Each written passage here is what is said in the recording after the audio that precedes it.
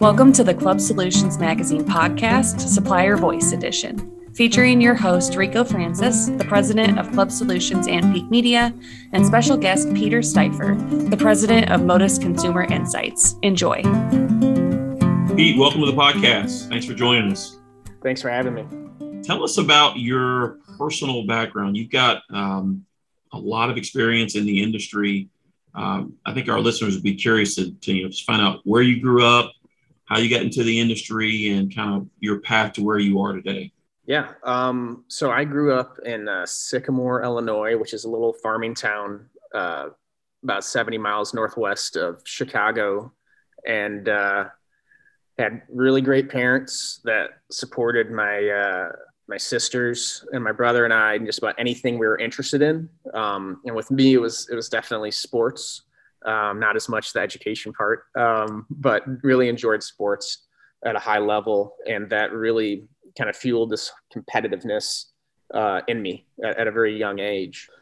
In respects to, getting into the fitness industry, I remember getting my first gym membership. It was called Wright's Athletic Club in DeKalb, Illinois. I think I was like 15, maybe like one of the youngest people there that had a gym membership in a very old school gym, and just got the bug for fitness. And after I was finished with college, I quickly saw an opportunity to branch out at a very young age. I was actually 22-ish, I think, when I got awarded my first Gold's Gym franchise, which was super exciting and scary at the same time. And learned some valuable lessons. We could probably have a whole podcast on the failures from that actually led to me a lot of other things. But kind of fast forwarding, I was that facility didn't go to plan, which was fine. Later, I accepted that was fine at least, and had some great mentors along the way in the fitness space that would allow me to be on meetings that I probably shouldn't have been in, when it was like a construction meeting for a pre-sale.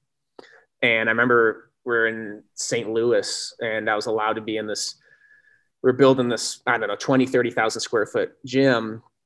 And it was a construction meeting, and they were planning out the floor space, and things I guess weren't going to plan. And my boss said, you can sit here, don't say anything, you can listen. And just being able to listen to how you can work with contractors and then get things on schedule, and that exposure and more meetings really started rounding me out, I think, or at least giving me the confidence, maybe overconfidence of being able to go do stuff. So I eventually took multiple roles with different organizations that had large scale operations, and took the knowledge I learned there and branched out on myself, and actually started investing and buying and selling distressed health clubs.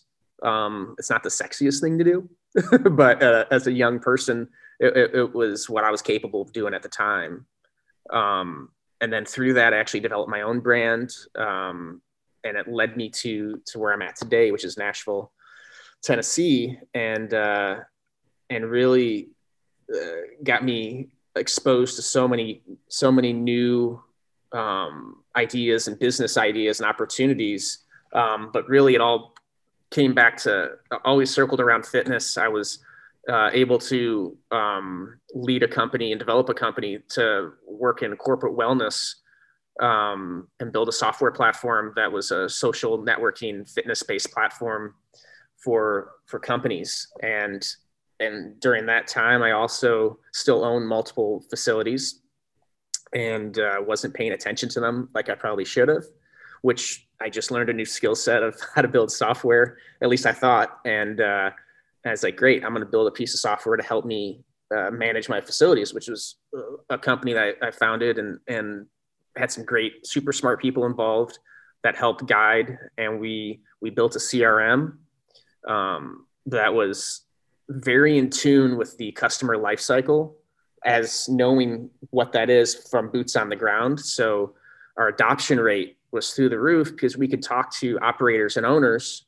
about the actual nuances of a customer comes in, where do they stand, where do they go, what do they want to do, what's the next cadence. As a salesperson, this is what the cadence is, the actions that need to happen, the follow-ups, and so forth. So it was really easy. And I bet a lot of people listening to this could probably do the same thing, that have owned health clubs and been involved in them for a while.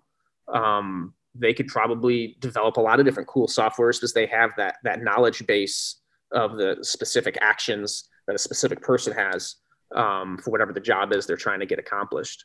So, kind of fast forwarding, was fortunate enough to be able to finish a transaction with that last company, this CRM. And then after that time, I was participating in a nonprofit that dealt with substance abuse. And the founder of that was also the founder of Modus, one of the founders.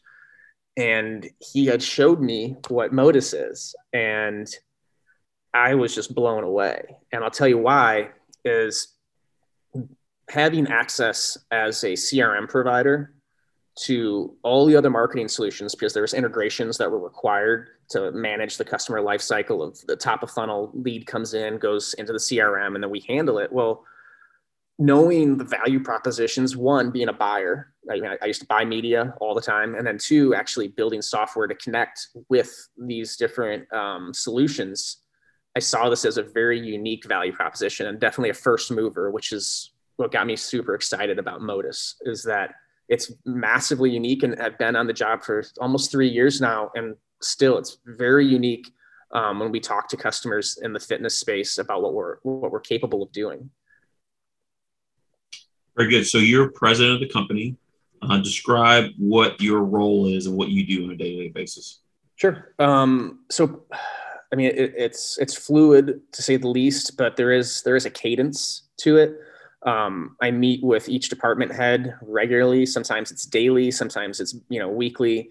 And then we just look at different parts of the company to optimize based on the customer feedback and then what we're seeing with our data sets. And quite honestly, data and data management and everything's changing daily, that we have to constantly stay ahead of it. When you look at the iOS updates, there's like 6, 7 a year, something like that. Right. And those affect a lot of what our customers do, specifically on the customer acquisition side, on the marketing side. Modus has a responsibility to know what those changes are and how to optimize and stay ahead of the curve, which I know we do a great job of. Okay, let's dive into your space. I'm not sure.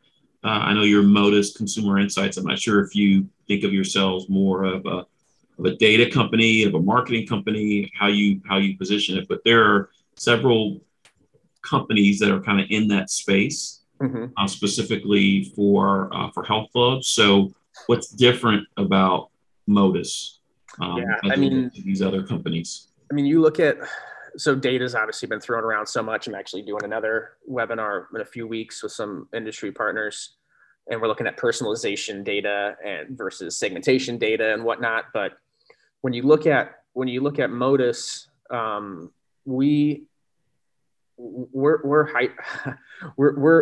a data company that has actionable data, and we're working at the speed of light with 70,000 plus data points on a home. And what we're able to do with that data is make some really informed decisions and get very hyper personalized with those decisions. A big difference, when you look at how health club operators can look at us, is that we're agnostic. If we're looking at marketing, we're agnostic to the channel. We're 100% omni, and the data drives the decision. We have that control group of who the targets are on the front end because of how we are able to feed in consumer data, juxtapose that against our third-party data, POI data and whatnot. And it's very, very, very unique in the way that we package it so that it's visually appealing, but also actionable, where it's just not sitting there and someone has to take it and do something with it. We can take it and do something with it. Got it. So if I'm a health club operator, just trying to think about business impact. So if I'm working with you guys, maybe you can kind of talk our listeners through that. What does that look like? I mean, what does that engagement look like? I mean, it's pretty exciting. So, we've optimized our customer journeys just as everyone should through top of funnel. And when we get through that initial learning phase, a customer learns about us, they'll go through a presentation with our business analysts, And then the real fun starts when the customer wants to see what their data says. And what we're able to do is take service line data. So a service line can be a membership. It can be a membership type. So if you have 3 different tiers of memberships, you may want a segmentation analysis for each one of those tiers. And this, again, just goes to hyper personalization of who you want to go after, who are your best targets. Again, if we're speaking about top of funnel, we can, again, go to a site selection platform, which we can talk about maybe on another time. But if we just go to where people look at how we can start unlocking the use of the data, we will ingest their data. Sometimes we'll do what's called a listening study, where if they are interested in maybe someone else's business, it could be a competitor, it could be a complementary business, like maybe a nutrition shop. We can do what's called a listening study, and we can actually draw geofences around specific locations, grab mobile device ID data, and start understanding who their customers are. And then look at your customer list, their customer list. Is there overlap? Is there benefit that you guys are having together? Is there opportunity to acquire some of those competitors? Maybe a location is not doing as well. Return traffic's not as high, whatever. We can really start segmenting each person at a household level, who their exact persona is, how they want to be communicated with. So we know what channel preferences they have. And then we know over a period of time, how many times they need to see your message to get the action. And we can measure all that stuff. So the real unlock comes from when the customer says, okay, I want to see what my data looks like. And then once we do that, then it's like, okay, what's our goals? What's our objective? Is it top of funnel acquisition? That's probably the most common that we have. Right. So let's create a plan. Well, what's again unique about Modus is we're not experts at only one channel. If you're in respects to like programmatic, DSP, social media, print, whatever it is, it's what the data says. Right. And so we don't have, we didn't build the company to be great at one thing. We do what the data says. We execute at scale across all the channels. And so when you look at it from the customer's point of view, you're personalizing not only your messaging, because you know the person that you're looking at, but you're also personalizing it based on the channel they prefer to be engaged on. So it's just a massive, massive win for the industry, especially at this time where, the spray and pray approach, where you might take like a 3-5 mile radius and say, I'm going to hit all these people minus the membership list, all these people with at an income level. We're looking at a household. Right. We're looking at a specific home, and we can skip homes, and it will, and really help a customer, drive significant change that we can measure. So I would think the biggest business impact for an operator is new members, kind of like what you just described. Are there also, does it also impact their retention? Does it impact, 100%. I mean, if you look at service line optimization, specifically impacted by COVID, you're going to see segmentation analysis. And we do these all the time, where we'll do side-by-side comparisons of pre-COVID, intra-COVID, we're kind of at, or not post-COVID yet, but everyone's segments have changed. And that should drive a lot of changes operationally at your locations. So if I'm a club owner and I understand that this one persona that was my best one ever for a myriad of reasons, they're declining at the highest level. But then there's this other one that has like a 2% rise. Well, 2% could be tens of thousands of people. Maybe I need to start optimizing. Maybe I need to cut back on some of the services that I'm investing in too, where I'm not going to get certain people that are leveraging all these extra service lines that can be, invest that money in other places. So 100% of the retention side. And again, it's where can we drive change based on what we see patterns, data recognition. There's just so many unlocks. Can you, without sharing specific customer names or anything like that, I know our listeners are so bottom line driven. Mm-hmm. Can you provide maybe like an example or a story or an anecdote of, hey, we work with this type of customer and here's what they experience? For sure. So if we look at a traditional marketing play, and let's say we take 200 homes as the example. So, which is a census block has 2,000, 3,000 homes. We're just looking at 200. So traditionally, business owners, operators, gym owners are executing. They're probably hitting all 200 one time, minus whoever their members are, because they're going to say like, well, in this area, I should hit all these people. And let's use print as the channel specifically. So if you're going to hit 200 homes, and that's going to cost you probably about 58 cents or around there, it's going to cost you $116 to hit all 200 homes. But what we know, and we show this on, when we go through the data reports, if you look at 200 homes on average, out of those 200, 25% are only going to be attracted to fitness. So you can get rid of 75% of those homes. Out of the remaining 25%, only a certain percentage are going to be attracted to your specific value add. There's HVLP, there's studio, there's luxury. Not everyone's going to be attracted to all of them. So now you can subtract some more. And then we know COVID, sadly enough, has impacted a great deal. There's probably on average 8 homes out of those 200 that you should be speaking to. And out of those 8 homes, now if you're looking at spend, you went from spending $116 to spending $4.64. That's just touching them one time, where we know that you need to touch someone multiple times, right, and on multiple channels, where now you have your budget can actually be allocated on an omni-channel approach, targeting the exact people that want to hear your message. And then with our data, you can get very contextual with that message, because we know the nuances. We know if this home, if this person is a stay-at-home mother with 3 kids, well, then this stay-at-home mother with 3 kids probably needs some sort of like daycare or something at the facility. So if your facility has that, now maybe you can talk to this person about, hey, we have this great daycare facility for your children, or maybe we have kids programming. It could go both ends of it. And we see that with a lot of our customers that are trying to get more contextual and more personalized with their messaging. Very good. What about trends? And you've already covered a lot, but trends or maybe challenges that aren't so obvious that you guys can help with.